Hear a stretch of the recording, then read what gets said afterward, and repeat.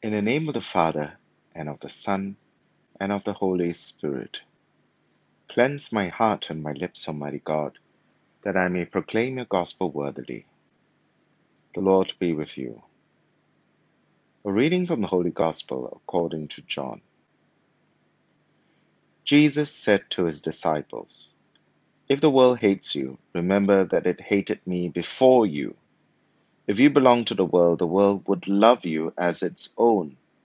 But because you do not belong to the world, because my choice withdrew you from the world, therefore the world hates you. Remember the words I said to you, a servant is not greater than his master. If they persecuted me, they will persecute you too. If they kept my word, they will keep yours as well. But it will be on my account that they will do all this, because they do not know the one who sent me." The Gospel of the Lord. Opponents of the Vietnam War back in the 1960s used to chant this slogan, "Make love, not war." It suggests that the antidote to war would be to create a counter-culture of love, that love would bring an end to all wars and conflicts. Love wins.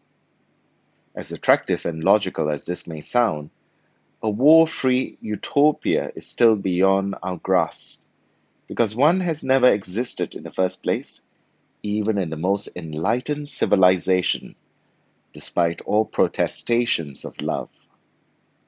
Yesterday we heard our Lord command his disciples, "Love one another as I have loved you."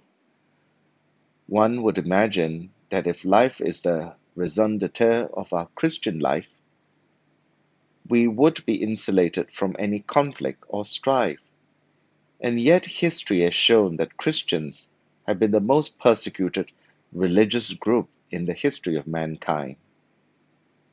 So after teaching his disciples that they must love, today our Lord tells them that they are going to be hated and persecuted by the world.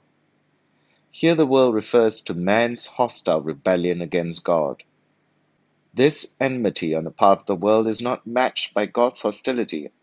On the contrary, the world's rebellion and even hatred of God and his ways is met by God's love, who shows his love by sending his only begotten Son to save the fallen world. Our Lord will also send his disciples into the world as an extension of his own mission. But just as the world had rejected the Lord's mission, they will reject his disciples too. Our Lord explains this opposition. If the world hates you, remember that it hated me before you. Should we protest? Hardly. We should view this as an honor. As the Lord reminds us, a servant is not greater than his master. If they persecuted me, they will persecute you too. If they kept my word, they will keep yours as well. But it will be on my account that they will do all this. Know that this is the lot of those who wish to be the Lord's followers. If we wish to share his glory, we must be ready to share his cross. It's a package deal. In the name of the Father, and of the Son, and of the Holy Spirit. Amen.